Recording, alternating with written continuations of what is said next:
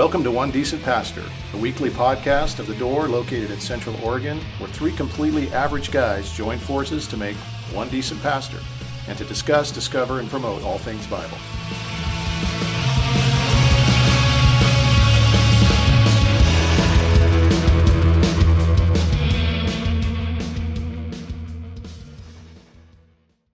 Hey, good morning everybody.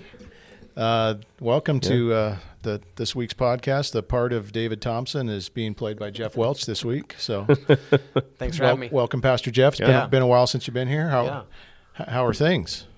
They're okay. Busy. Yeah.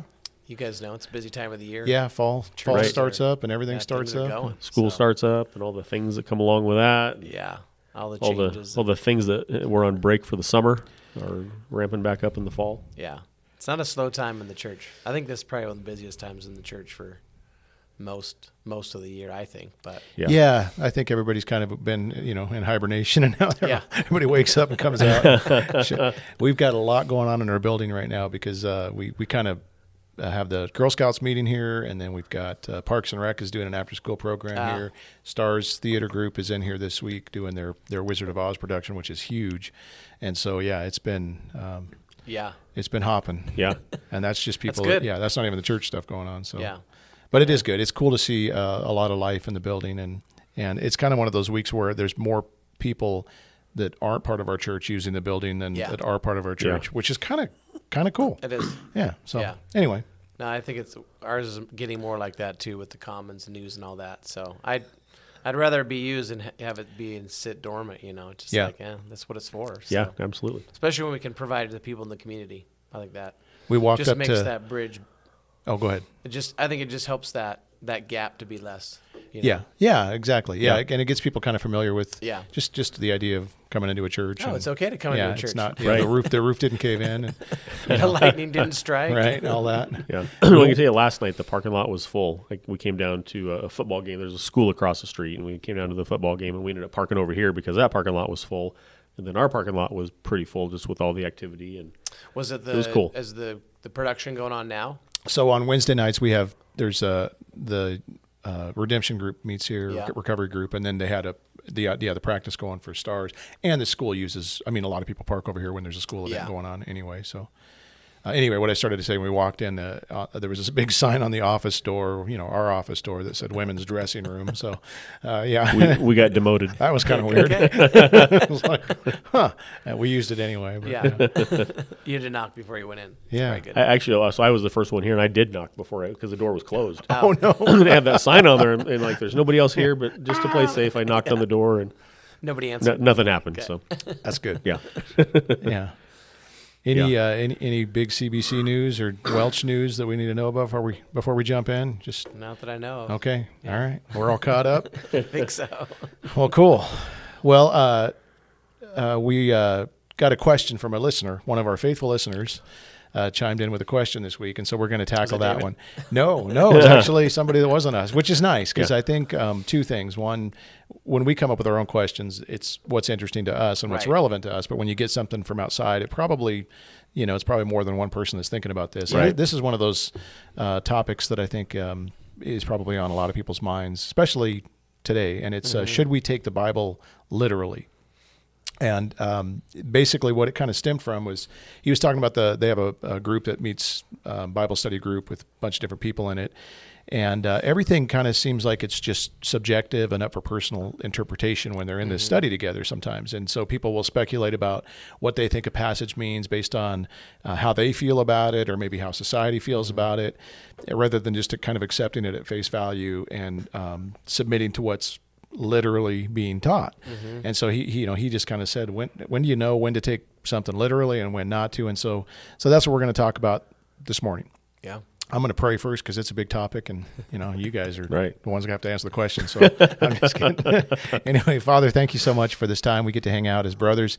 We pray that this would be an encouraging time, not only for us as we have fellowship and talk about something that's we believe dear to you, but also encouraging to your people that listen as well. And Lord, help us to come away kind of understanding your heart for your word and how it impacts our life.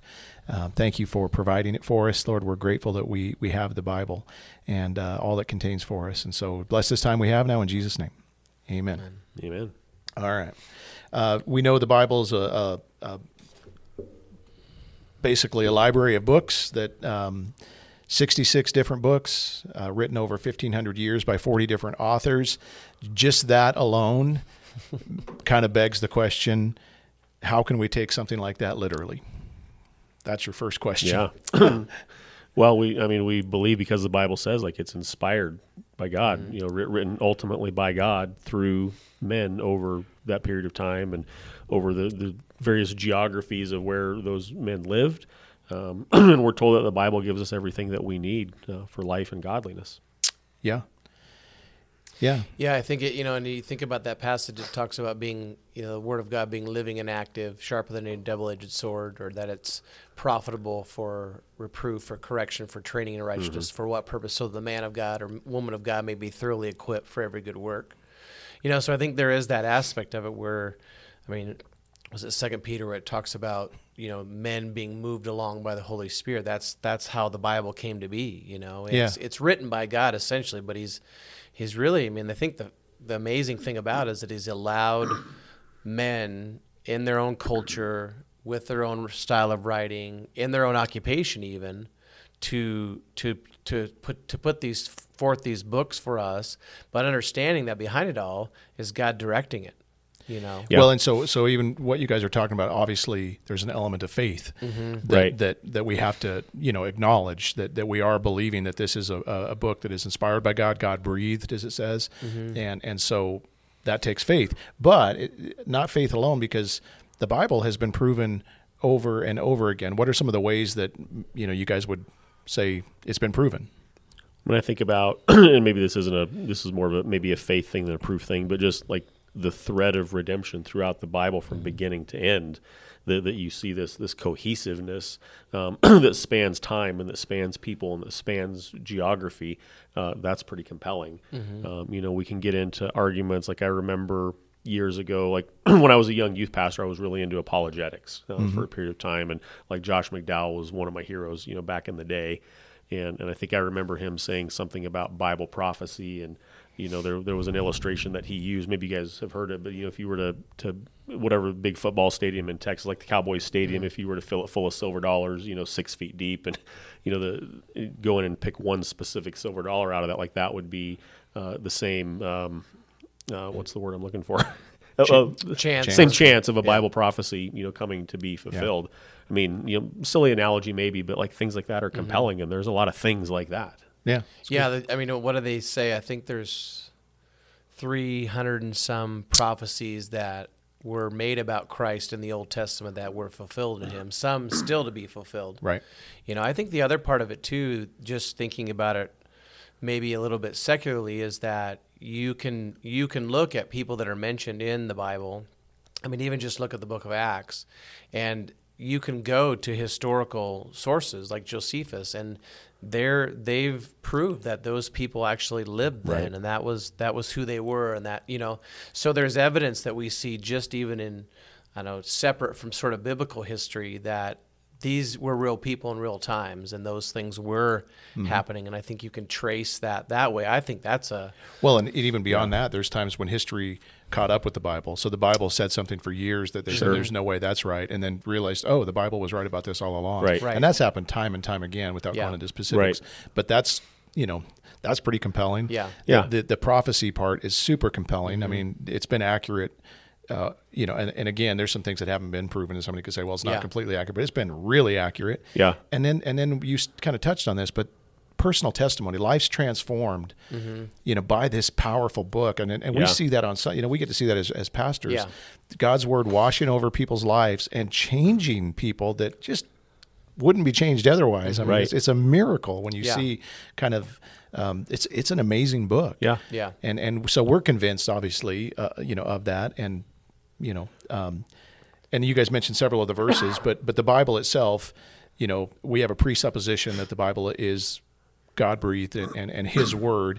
The Bible claims that itself, and we see that in places. You talked about 2 Peter. No prophecy was ever produced by the will of man, but men spoke from God as they were carried along by the Holy Spirit. And then we see passages like Hebrews 3:7 where it says, "Therefore, as the Holy Spirit says, today if you hear his voice." Well, they're quoting something written by David, but they're saying the Holy Spirit wrote it. And we see that in Acts, where the Holy Spirit was right in saying to your fathers through the Isaiah the prophet. Again, Isaiah was writing, but they're saying, no, this was the Holy Spirit who is. So you see those kinds of things. Yeah. And then, of course, 2 Timothy 3:16, which you already mentioned, that all Scripture is breathed out by God. So what are the implications of believing the Bible is the inspired Word of God, or that God is the author? Yeah. Well, I think at the end of the day, we can look at all the proof that we want, even, historical proof or archaeological proof or whatever, and see, we have a lot of evidence to show that the Bible has been preserved over history, and we have a lot of evidence of, early manuscripts and things like that. But at the end of the day, the question is the Bible the Word of God? Because if it is, then everything in it matters. If it's not the Word of God, it doesn't matter so much. Yeah. But if these are words breathed by God, inspired by the Holy Spirit over time, then it's the most important thing that we have in life. Yeah. Yeah. And I think I heard a phrase, I don't know how many years ago it was, but the Spirit of God, through the Word of God, changes the people of God. And then I think it is the Spirit of God and the Word of God working in tandem. I think that's in my mind, that's part of the only reason we see any sort of effect happening on a Sunday morning preaching. Yeah. It's God's Spirit that's working. Yeah, it's not our words. To take things and apply it specifically into people's lives. But I think it is the Word of God that does that. And I think that's true even in our witnessing, as we're sharing truth from God's Word, whether it's bringing comfort to somebody or it's, encouraging them through different things or whatever the case might be. But I think the implications sometimes can be negative as well. Is where people might say, "Oh, well, you really believe the Bible? You believe all that stuff is true?" Yeah. And we have to be able to say yes, but I think we also have to be able to say, "Well, why is that the case?" And you think about just what it lays out for us, just how we're to live our life. I was thinking about Psalm 119, where it says, "Your word is a lamp to my feet and a light to my path." Yeah. Where it is more than just a guidebook for life.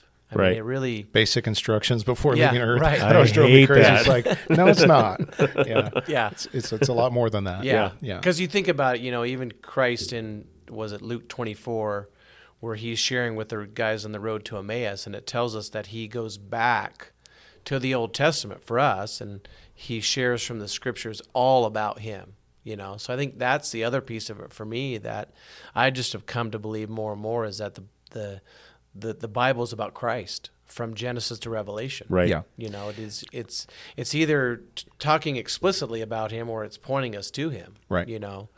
I don't know any other book that is timeless, that's reliable, it's trustworthy. It has just the objective standard of truth that we don't have in our world, and I think I think we also, one of the things that we find, I don't know about you guys, but it's amazing to me to read about things in the Bible that happened thousands of years ago that are being written to a culture thousands of years ago, but you look at and read it today and you're like, oh, that sounds like us. Yeah. Yeah, it's still relevant. Yeah. Still matters. Yeah. Yeah. We live in a cultural moment, and maybe it's been this way throughout time and history, but I think perhaps more now than any time in my lifetime, at least, and maybe you guys would agree that, people are saying that the Bible's outdated or antiquated, especially when it comes to like a sexual ethic and things like that, that we've moved beyond that. And, to your point, Jeff, that, the Bible is timeless and it has truth that spans time and spans cultures and those kinds of things. And again, it comes down to, do we truly believe that it is the Word of God? But it's becoming more and more difficult to stand for biblical truth in our culture, just with how things have shifted in recent years. That's partly what we're going to be getting into as we talk about this. But we believe that it's a cohesive, complete story. I think the way you read the Bible matters, and you kind of talked about how Jesus is the hero of the Bible, and when you read the Bible in a very simplified way of creation, fall, redemption, and restoration. Yeah. That's really the story of the Bible, and everything we read fits into one of those categories to some degree. And I think people have a hard time understanding how to read the Bible and interpret the Bible, and we'll talk more about that. But if your implications are that God is the author of this book, if that's your presupposition, then we know that it's authoritative. We know that it's true.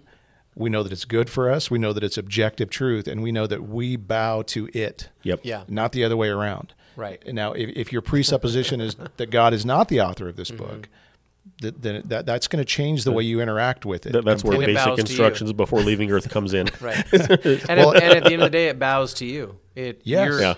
You bring God's word into submission to you, which sounds so bizarre to us. But we see that everywhere, even in the church, and it's very frustrating. Yeah. But it goes back to this presupposition you have: is this the word of God or not? Yeah. And we would give lip service to that. Oh yeah, but functionally we don't act that way. Right. Yeah. And that's what I think that the part of the question we got from this listener is this is where it's going. Is you have these people that are claiming to be followers of Christ, claiming this is the word of God, but they're not submitting to the word of God even a little. Yeah. it's very subjective. Yeah. And I open think to the interpretation. worst question that can be asked in a Bible study is, what does this mean to you?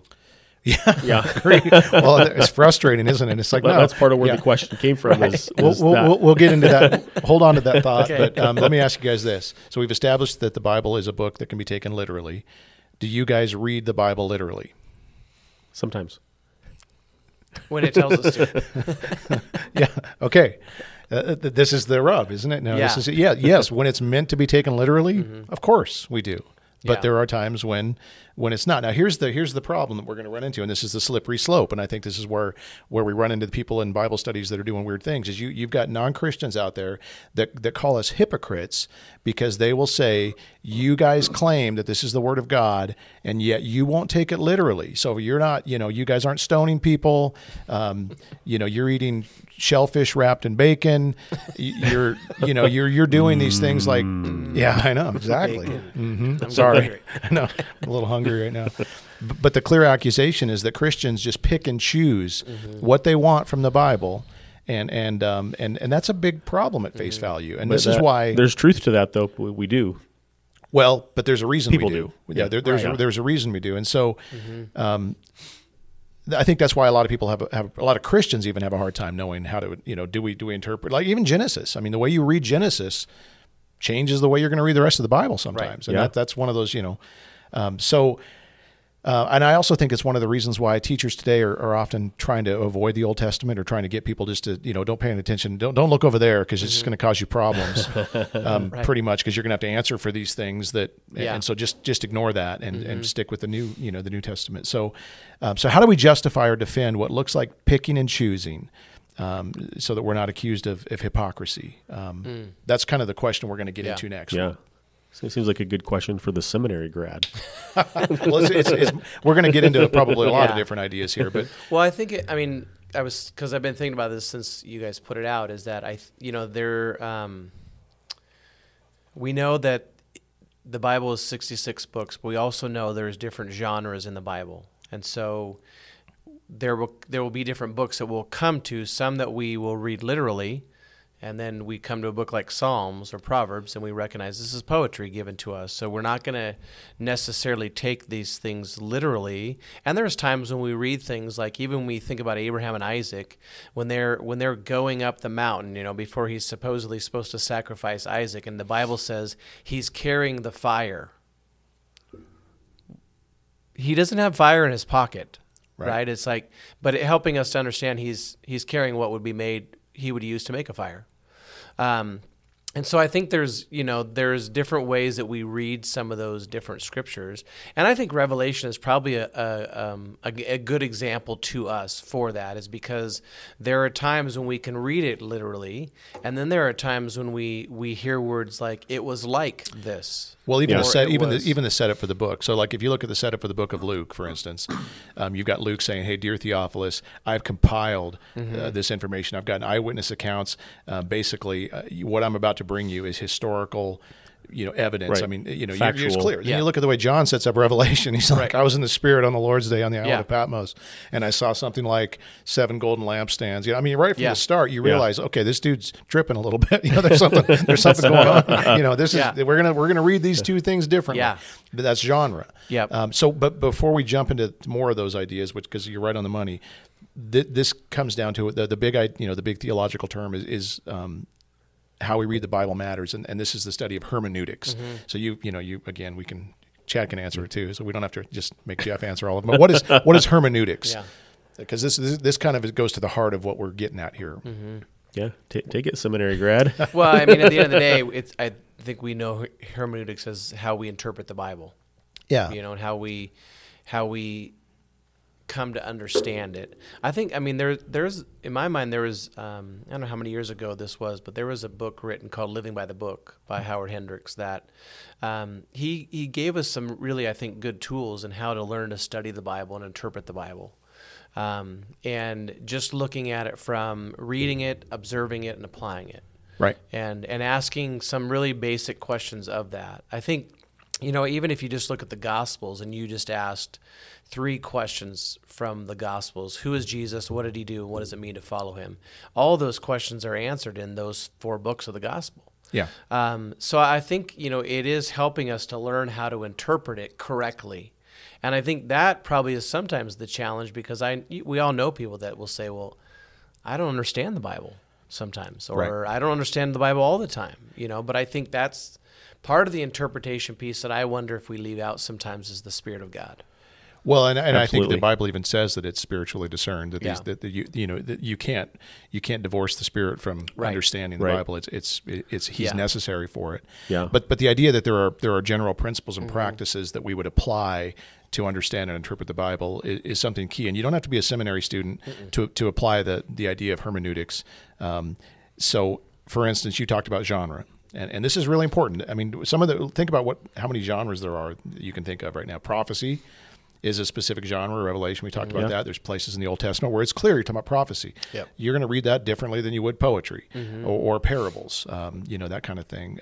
There's historical narrative. There's times when for sure you're reading a historical narrative. There's wisdom literature. There's stuff like Ecclesiastes. We're not really sure what to do with exactly. It's like, or Song of Songs. Do we just allegorize this whole thing? Yeah. Or do we... what do we do with Do this? we take it literally? Wow, It's like some of the there's some description of good your wife. there's some pickup lines in there. Your nose is Yeah, like there is. your nose is like a tower in Lebanon. Don't say that to your wife. that's not. Yeah, that doesn't translate to today. Your belly's like a heap of wheat. I don't remember some of them. Some of them are pretty funny, but it's like I don't know if I'd probably get slapped if I. Right. But if you don't have that lens coming in, then you're gonna totally miss it. You know? If you're reading a testimony or if you're reading an epistle. So when Paul wrote the epistles, you're not going to go strong in the area of allegory or something like that unless it's obvious. But And there's lots of good resources out there for people who aren't seminary grads or don't want to go down that road. I can't remember the author off the top of my head, but there's a book, How to Read Your Bible for All It's Worth. That's Gordon. I think it's Gordon Fee. Is it Gordon Fee? Yeah. There's 2 or 3 other books in that series. I can't remember. Anyway, like that's a good resource that somebody could find, and even just come to us as pastors and say, hey, I'm struggling with this. We're always glad. We're thrilled to have those kinds of conversations with people all of the time. Yeah, and I think part of too is understanding when we read the Bible that there is a description and a prescription. Yes. There's times when it's just describing what's happening, and it's not saying this is how we should live our lives, right? When it's talking about David and Bathsheba, it's saying this is just what's happening here. See, that's an interesting thing that you brought up, because I remember when I first became a Christian and would read the Bible, I would read the Old Testament in a descriptive way. So I would look at these guys as heroes that are supposed to be emulated, and so I'm trying to be like these guys were. Okay, Jacob, man, he's obviously a patriarch, so I'm going to try to be more like Jacob. And you start reading Jacob's life, and you're going, "What do I do with this?" Exactly, because like that's your daughter-in-law. You shouldn't be doing that, Jacob. So you can't. That doesn't work. So there's a lot of things that are descriptive, and we think because the Bible says that there were multiple wives or something going on. Well, maybe is this prescript? No, it was not something God. A lot of the stuff we read, God hated. Yeah, and we shouldn't. These aren't and prescriptive. you think about people that do. So that's an example, I think, too, of reading it literally, where they take that as a prescription, and so then you look at certain religions. They're like, oh yeah, we got 4 wives, and it's fine. It's not a big deal. It's like that's not what God was describing. Yeah. I mean, he was describing it, but he's not saying this is how you should live. Yeah. Well, you have people that can be, for some people that are against the Bible, their argument like, well, the Bible promotes multiple wives, the Bible promotes incest or these kinds of things that slavery, that we read in the Bible that we know as Christians aren't good, but people use as arguments against the Bible, saying, well, the Bible promotes these things. Yeah. Right. Well, let me ask you guys this. So, in regards to the accusation that we pick and choose, talk maybe a little about, the question of what covenant are we in? What covenant are we dealing with? Because that's a huge aspect as far as how we read our Bibles. Right. Yeah. Well, I mean, 1 Corinthians, talks about Jesus when he was having the Passover celebrating the Passover with his disciples, talked about the new covenant, And I just don't know that, I mean, if we think about it historically, I don't know we probably, well, even in churches, I don't think we kind of walk through covenants. I don't know that you would ask most people that are genuine believers, even ones that have probably even grown up in the church. I don't know that they could describe the covenants, because it's sort of like you just leave that out, and now it's we're obviously in this one, so right. But I think those are important because they help us to understand where we're at. Yeah. Well, and I think in regards to the thing I'm getting at, I guess, is the old covenant was given to the nation of Israel, and its purpose was to basically, at the end of the day, show them that they couldn't ever become righteous on their own. Mm-hmm. And we learned that from the New Testament. So a lot of the people saying, well, you guys, you don't stone people anymore. You eat shellfish now. You wear, your shirts made out of 2 different materials. All the things that the law prescribed, the ceremonial and the civil law, those were for a time, for a specific people, for a specific purpose. The New Covenant says that we've entered into something different now. Yeah. We've entered into grace, a covenant of grace and not a covenant of law. Mm-hmm. It doesn't mean we get to do whatever we want. Right. And it doesn't mean that the law is not good. But those things aren't binding on Christians today because Christ fulfilled the law for us. Yeah. So if you don't understand that, and most non-Christians probably don't, then it's going to look like we're picking and choosing, we're being hypocrites, when we're not at all. We're just following the new covenant. We're actually following the teachings of Christ. Right. But that's, it's hard to explain that to people, but that's kind of the starting point of just Bible 101. Yeah. Yeah, that's good. When you think about, I'm trying to think here with, even in Christ, where he talks about he didn't come to fulfill the law, but you think about the things that Christ sort of laid out, and even in his teachings, and I think most of the 10 Commandments, with the exception probably of one, he's taught about. The Sabbath would be the one that I see him talking about it, but you see how he lived his life, and that was kind of the one that he oftentimes got in trouble for. It's because Christ is the better Sabbath, Jeff. Right. But no, you're right. Yeah. The stuff that needed to be repeated got repeated. So, yeah. Yeah, and even when you look at the Old Testament isn't relevant. I think that's the hard part. And I think I had a professor once that said the worst page in the Bible is the blank one between the Old and the New Testament. That's right. Because it tells us, it's like somehow, okay, well that's done, and now it's like I can read things in the Old Testament and see. I don't see that. I don't see that that's happened yet.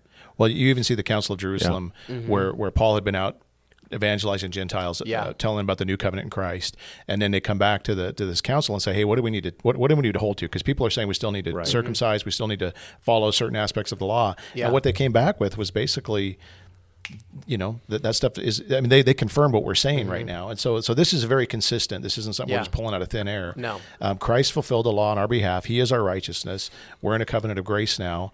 If it were up to us to keep the law, we'd be in the same spot as the Old Testament Christians, where we can't do it. Yeah, and that was the point. It was like a schoolmaster telling us, "You guys are going to fall short. You need Christ." So the good news is Jesus came and did this. Did for us what we couldn't do for ourselves. And now we're in a covenant that's different. Yeah. And he's also placed his Holy Spirit is, which you've talked about several times today, that the deal maker or the deal changer, whatever it is. Yeah. Game changer. That's what I wanted. There's no deal in this. Game changer that is the Holy Spirit. Yeah. So now, he's written his law in our hearts. Now we have a desire that we, now we can walk in righteousness because of him, and we couldn't before. So all of this changes everything. Mm-hmm. It's a good practice too, just maybe as a bit of a side note, but I think an important side note is that when we come to Scripture, I've just gotten for me and just personally my own habit of, when I come to Scripture, just, praying before I read Scripture and asking just for help to understand it.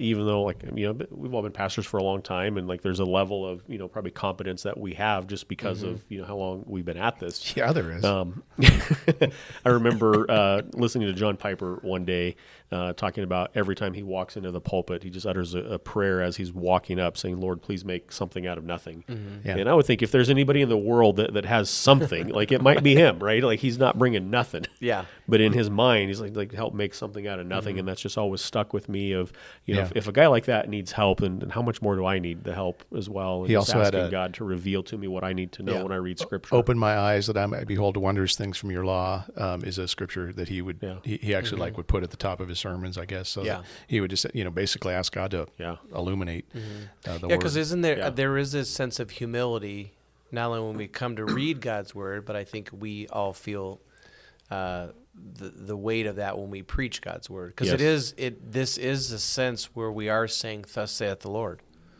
to our people, and I think that is, we have to stand on that biblical authority, because otherwise, I mean, at the end of the day, I feel like if we're preaching the Bible, or we're teaching the Bible, or reading the Bible, learning it, and that's what we're sharing with others, well, at the end of the day, who are they going to take that up with? Right. They can take it up with the Lord, But I think I think those are key pieces to it, because I think oftentimes we read it and we're like, I don't.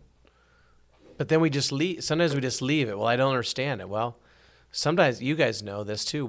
I can read a passage 15 times, and finally, after that 15th time, that makes sense. Sure. And I don't, whatever the reason, maybe I'm just a slow learner. I don't know, but it's like but I think each time the Holy Spirit is bringing up new things that we're just like, oh, wow, that I didn't see that before. Well, and that goes to what you talked about before. The word is living, and it's active, and it's like a two-edged sword. It does surgery when it needs to on an area that we need surgery on, and sometimes, that can be 3 years down the road from the time you read it, and then it'll just slay you. It's like, how did I not see this before? Yeah.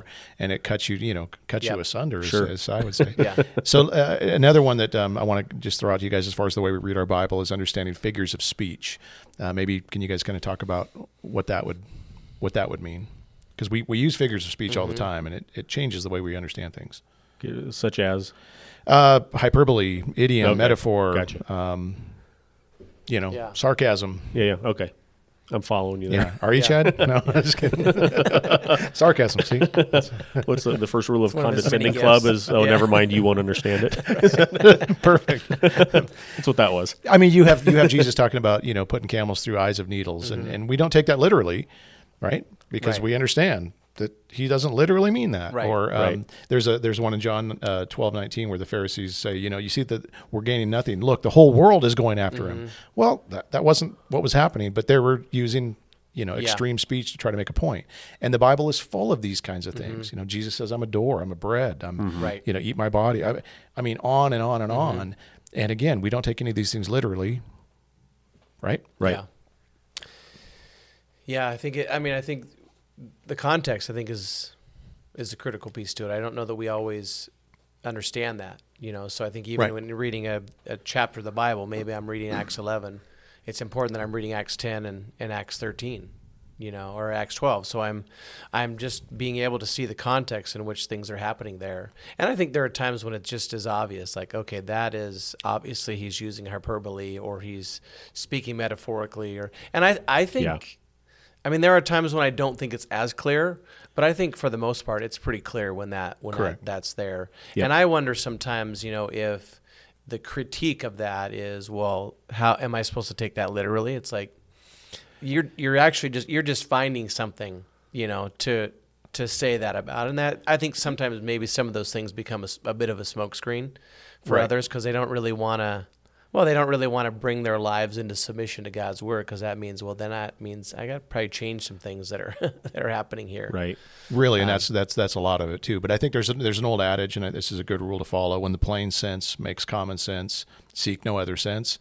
So when we're reading God's word, if it's pretty clear that, like when Paul says something, even though it's hard, about gender roles or women, what they should and shouldn't do in the church and things like that. It's like, this isn't obscure. This isn't hard. This is clear. Yep. He's not using, metaphor. There's not, it's just, you just don't like what he's saying. Yeah. And so we don't really need to seek another sense for this, but we do.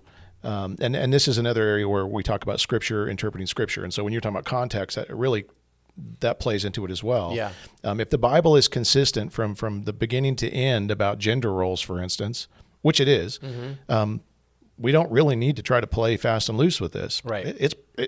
You can see the heart of God Yeah. very clearly, Yeah.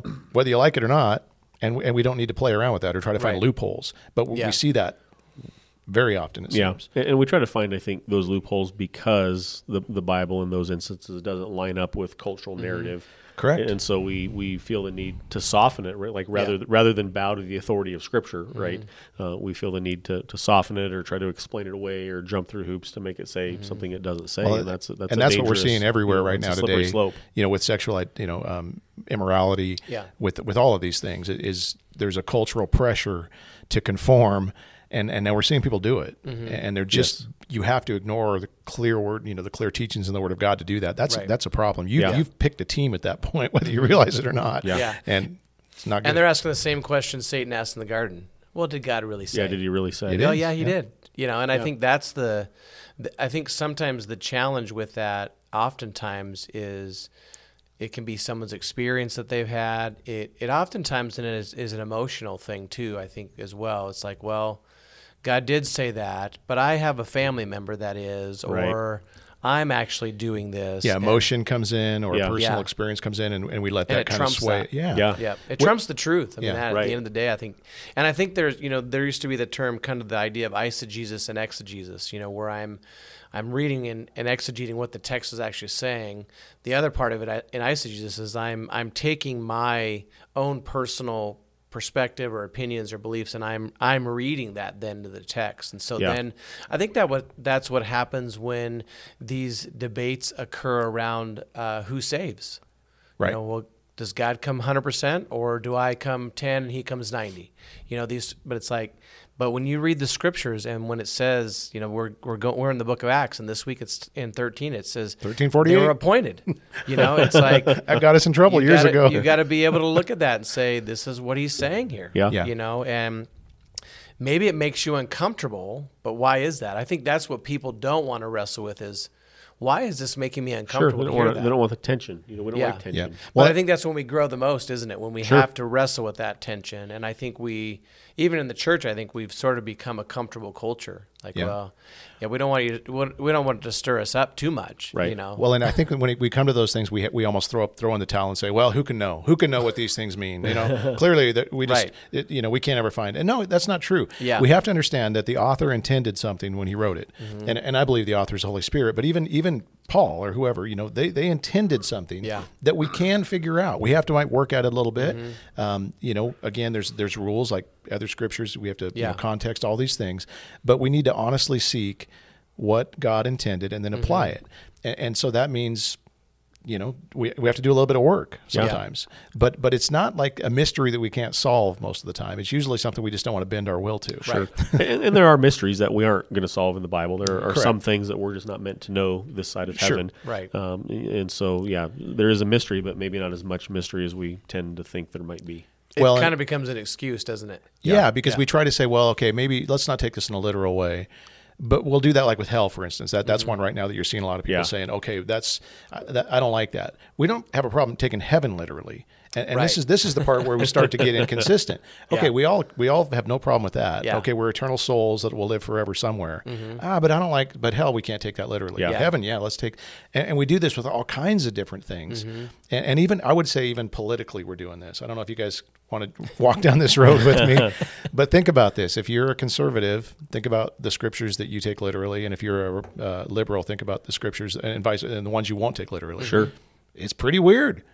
It's totally weird. We'll have no problem as conservatives saying, the ones about life, sanctity of life, the ones about, sexual, immorality. Yeah. Even though half of them are guilty of doing things like that, conservatives, not, but then when it comes to care for the immigrant or the orphan or or whatever, I mean, stuff that's repeated 100 times in the Bible. Yeah. We don't have to pay attention to that stuff. Right. Yeah. It's weird. So the bottom line is like everybody picks and chooses to some extent, right? None of us take God's word perfectly as God's word. Right? Yeah. And I think that's where I was just having a discussion with somebody the other day about this, is that I think when you begin to, somebody the other day said to me, when you place an ism at the end of something, you tend to sometimes get in trouble, But I think there's this idea that we want to try to define all these even theological terms, But at the same time, we also need to be able to come back to God's word and say, what does the Bible tell us? Right. What is it teaching us in regard to these things? And I think it's understanding that the Bible has given us those things to understand. I don't think the Bible speaks to everything in our world. There just things going on even now that wasn't happening then in that time in that culture. But I don't think it means that we just throw that out. I think it means that that's a good example of like cultural nuance. There's things like greet each other with a holy kiss, head coverings, foot washings, anointing with oil. So we don't necessarily do some of those things. I mean, I don't want to start greeting people with a holy kiss at all. But that's mentioned in the Bible a lot. I'd say it depends on the person. So do we take that literally, or do we say, okay, what's the cultural principle that applies here?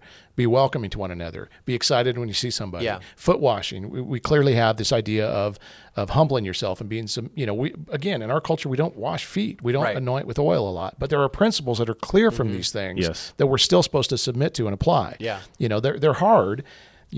So those are areas where it does get a little bit, there's more interpretation that needs to happen, but we don't just ignore them and throw them out. What's the author intended and what's the principle we're supposed to take from this? Yeah. Right. So that's good. So what would you guys say to somebody then who says that the Bible doesn't mean that anymore? Because this is happening a lot. Maybe. I guess I'd have to give you an example, but I mean, this is a slippery, dangerous kind of a slope. Oh, it absolutely is. Yeah. I mean, I think you just made the point that there are principles at play that span time and history and cultures. And so even though, something like a holy kiss, we might not do that anymore, that the principle still plays. And so I think we have to be willing to look at that, when we say, okay, maybe that was a cultural thing, a descriptive to your point earlier, Jeff, of something happening at a specific time.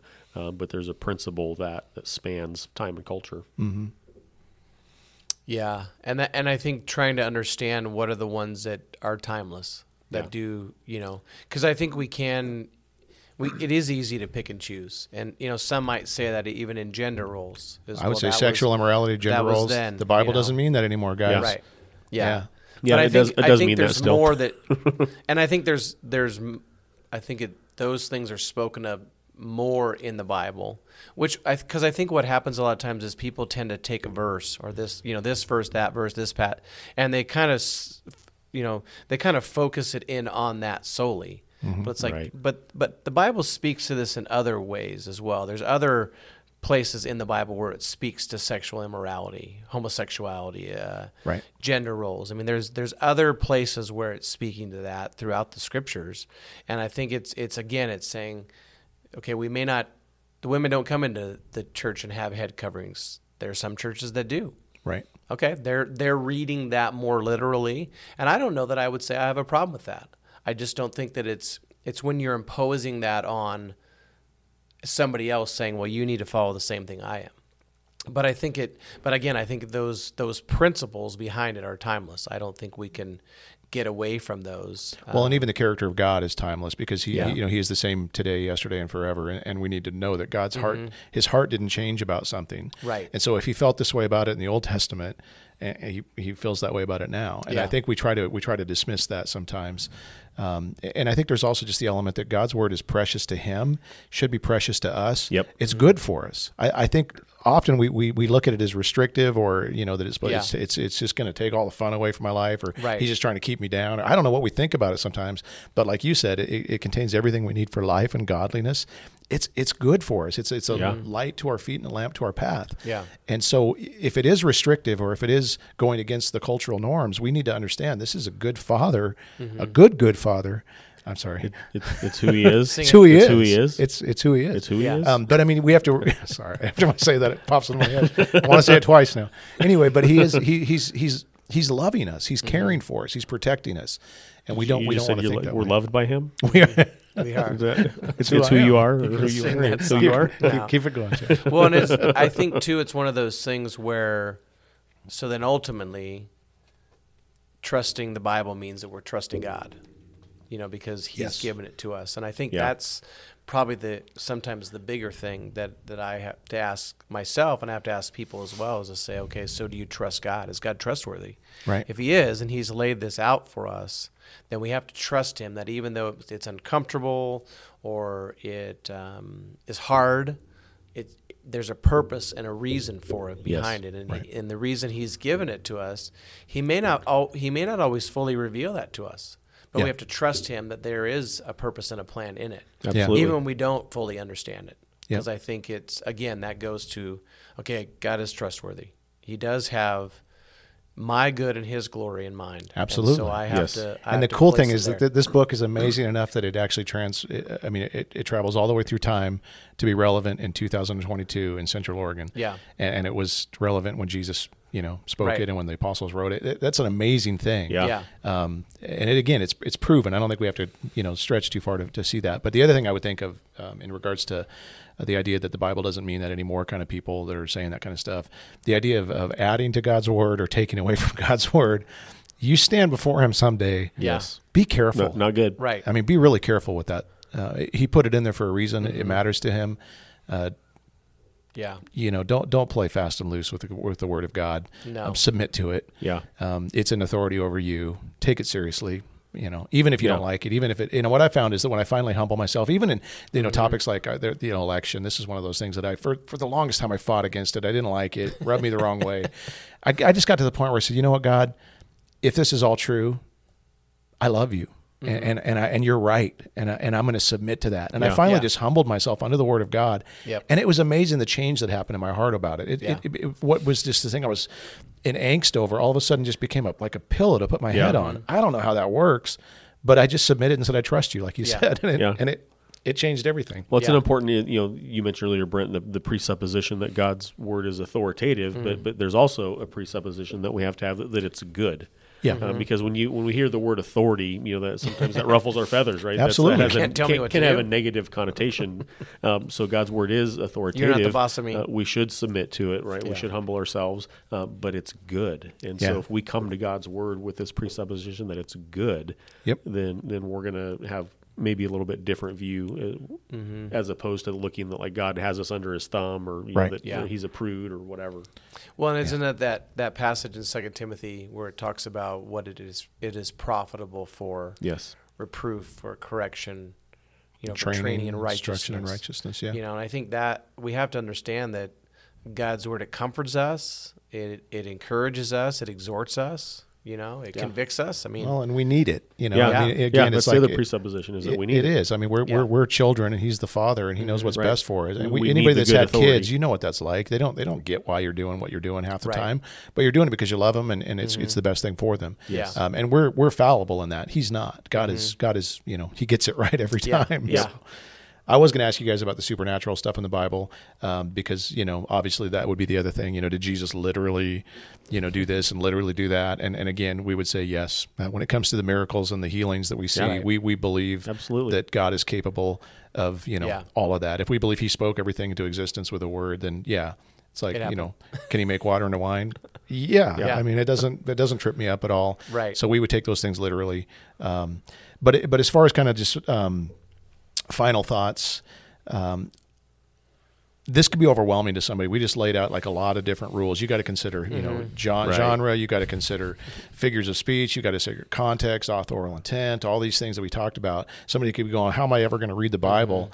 What would you say to them if they're not like a theologian or Yeah. a huge student of the Bible? How I would you think, encourage I them? think for all of us, every week when we preach, we endeavor to employ these ideas, right? Yeah. And so, listen to your pastors and see how they interpret Scripture, right? Not saying that we are perfect in it. We're fallible men. As every pastor in the pulpit is a fallible man. But we endeavor to employ these tactics as we unpack God's word to you. Well, and I wouldn't not just the pastors in your church, because I agree with that, but there are so many good teachers, solid teachers out there that are available, and maybe Yeah. you don't know who some of those people are. Pick good ones. Pick people that are solid. Right. Right. But God has gifted the church with teachers to help with this. Yeah. And so take advantage of that. Yeah, there's lots that's of good books and resources, and we're happy to recommend those as well. Yeah. Yep. But this isn't as complicated, I don't think, as it sounds. I mean, there's a lot of stuff here, but I don't think it's quite as complicated as it sounds. And again, I think any of us are willing to meet with anybody anytime to talk through some of these things. We would be thrilled to have that kind of conversation with anybody. And we're trying to make sure that it's clear that objective truth can be known. Right. This isn't something that just, how could we ever, no, we can know. We Yeah. can know what's important. And I love that God has put the cookies on the bottom shelf. I like to Right. think of it Yeah. that way. This isn't stuff that you have to really, struggle to get to. What needs to be known about God, about you, about salvation, Yeah. about Christ, He's made it very, very clear and evident. We can get to it. Right. So. Yeah. And I think, Chad talked about Josh McDowell. I read a book of his called, I think it was called Right from Wrong. I don't know how many years ago this was, but he talks about the idea that we have the absolute objective standard of truth in God's Word. That Yep. it transcends culture, it transcends circumstance, it transcends time. And being able to understand it and come to God's Word as that absolute standard of truth, I think helps us to know we can know the truth. Yes. And regardless of what is happening in the world, where truth is relative, we can know the truth. I think the Right. challenge sometimes is submitting to the truth of God's Word. Sure. I think the other thing that we probably as pastors, and I would say this to any preacher, is I think we have to be careful as well in our preaching that we don't make it seem like, well, you have to have this, or you have to know the original languages, or Right. you have to be Sure. able to understand it. We've got that down, Jeff. But I think it's important to, because I think sometimes we can. Well, here is the parsing of, it's like, Yeah. most people don't care. We used to do that. I mean, David and I know Yeah. did it. I don't know if you were guilty of it, Chad, but when we were at a church and been together for a while, the more impressive we could be, the better we thought we were doing. Yeah. And it was silly. Sure. It was, I don't know what we were looking for. We were just trying to impress the guys in the room and get pats on the back and look really, and at some point we thought, we need to almost speak on a fifth grade level, Right. So if there's a kid in the crowd or somebody who loves God's Word and walked with them for 50 years, they both benefit from Yeah. it. Yes. And so we actually try to talk about as street level as we can and make sure that we make it accessible. Yep. Because what I don't know what good we're doing if we're using words nobody understands Exactly. or concepts or Right. propitiation is a fantastic word. Right. If we use it, great, but explain what you mean Explain by what it. it means. Exactly. It's just Christianese we speak Yeah. sometimes. Yeah. Yeah. Well, and again, if you're trying to be missional and you're hoping that you're bringing, people are walking out that street, what are they hearing? Right. What are they, let's make sure that we're not putting any obstacle in their way that would prevent them from Yeah. coming to Christ. Yeah. Exactly. So, Yep. yeah. I think prayer is the other piece that's key. When you, like I think you mentioned earlier, is when I come to read the Bible, I pray, ask God's Spirit to show me what I need to Yeah. understand from it. I think the other piece of it too is just to be simple. I think, and what I mean by that is that you don't have to sit down and read a chapter. If you want to, you can, or you run and read a whole book, great. But just start, just even if you just spent 10 minutes a day in the Word of God, just reading a couple of verses or memorizing a couple of verses, whatever it might be, just beginning there is critical. I just don't know how often our people are in the Word of God. And Right. I just think to understand we need this. It Yep. has to be a part of our life, otherwise we should expect that we aren't going to submit to it, or that we're going to read it differently, or that we're going to be critical of it, because we can't understand if you're not in it. Well, I love the idea that, His Word it accomplishes its Yeah. purpose. It doesn't return void. And so if you want to grow as a Christian, get in the Word. That's Yeah. no Absolutely. word, no growth. Little word, little growth. Much Yeah. word, much growth. It's just a true principle that Yeah. I've seen over and over again. And it doesn't mean that you have to just sit down and read, like you said, for an hour every morning. Mm-hmm. There are so many ways to get God's Word into your life throughout Yeah. the day. Whether Yeah. it's listening to it, sermons, podcasts. I'm constantly filling my head with God's Word throughout Yeah. the day Yeah. in different ways, and I'm not just reading it. Yeah. And praise God, He's given us access to so many things like lot. that. It's cool. Yeah. So we do believe that the Bible should and can be taken literally when it's meant to, but more importantly, we believe that the Bible is true, and it's reliable, and it's And good. sufficient, and it's authoritative, Yeah. and it's good. And if anybody out there is kind of in that mindset in a Bible study where they're talking about, well, I think it means this, or I feel like, you probably need to rethink the idea of the authority of the Bible in your life, and be willing to submit to what it says for your good and for God's glory, which you mentioned. So, yeah. Good stuff. It's good. Amen. Amen. When you guys want to, you guys get to pray. I'm done. I'm going to take a nap. I'll pray right now. Go ahead, Jeff. Lord, thanks just for the time we can have together. Thank you for these brothers in this church that are proclaiming your word and the gospel. And Lord, we just are grateful for the people even listening today. And we ask that you would just continue to impress upon us the importance and the value of reading and studying your word and applying it to our life. And we ask that you would continually help us as Christians to bring our lives into submission to the authority of God's word and not the other way around. And Lord, that we would live as you've called us to live and as you've laid it out for us in the scriptures. Thank you for your word that you've given to us that is reliable, it's trustworthy, it's true, it's good. And Lord, it is incredibly valuable in our living our life according to it. So help us in that endeavor. Help us to be faithful to you and to your word. And we trust in your spirit to work in our lives through it. So thank you for this time we've had today. We just commit the rest of our day to you in your name. Amen. Amen. Hey, thank you, Jeff, for joining us today. It's thanks for having me. Always good to have you. And if you listen to this and enjoy it, let other people know about it, share it, do all those things so that we can reach more people, because we think this is a pretty worthwhile thing that we're doing, and hopefully you do too. And then more questions. So good when we get. Thank you for the question we got today. If you have more of them, let us know. Yeah, we'll see you next time. See you next time.